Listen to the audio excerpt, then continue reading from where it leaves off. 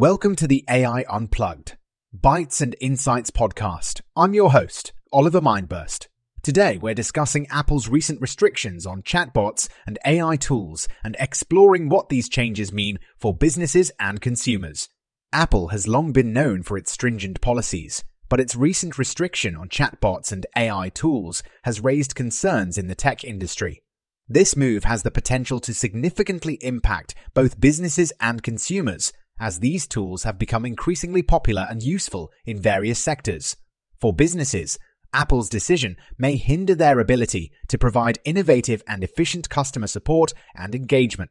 Many companies have adopted chatbots and AI tools to streamline their customer service processes, allowing customers to interact with the brand more easily and receive quick, accurate responses to their inquiries.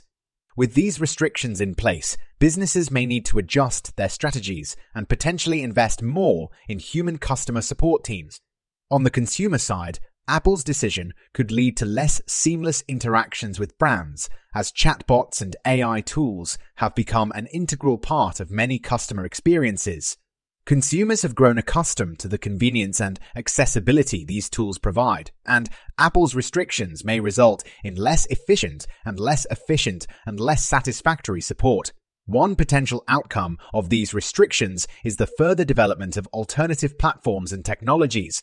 Businesses may be motivated to explore other options for chatbots and AI tools that are not subject to Apple's restrictions, which could lead to increased competition and innovation in the space. However, it's essential to recognize that Apple's restrictions are not entirely without merit.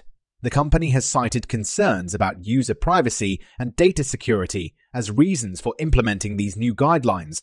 As AI technology becomes more advanced and prevalent, it's crucial to ensure that user information is protected and that ethical guidelines are in place.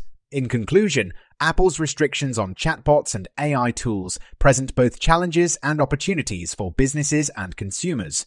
While these changes may require adaptation and investment from businesses, they also have the potential to drive innovation and ensure that privacy and ethics remain at the forefront of AI technology. This podcast was co-produced by Daniel Aharonoff and Mogul Media AI. To learn more about this topic, check out our in-depth article here.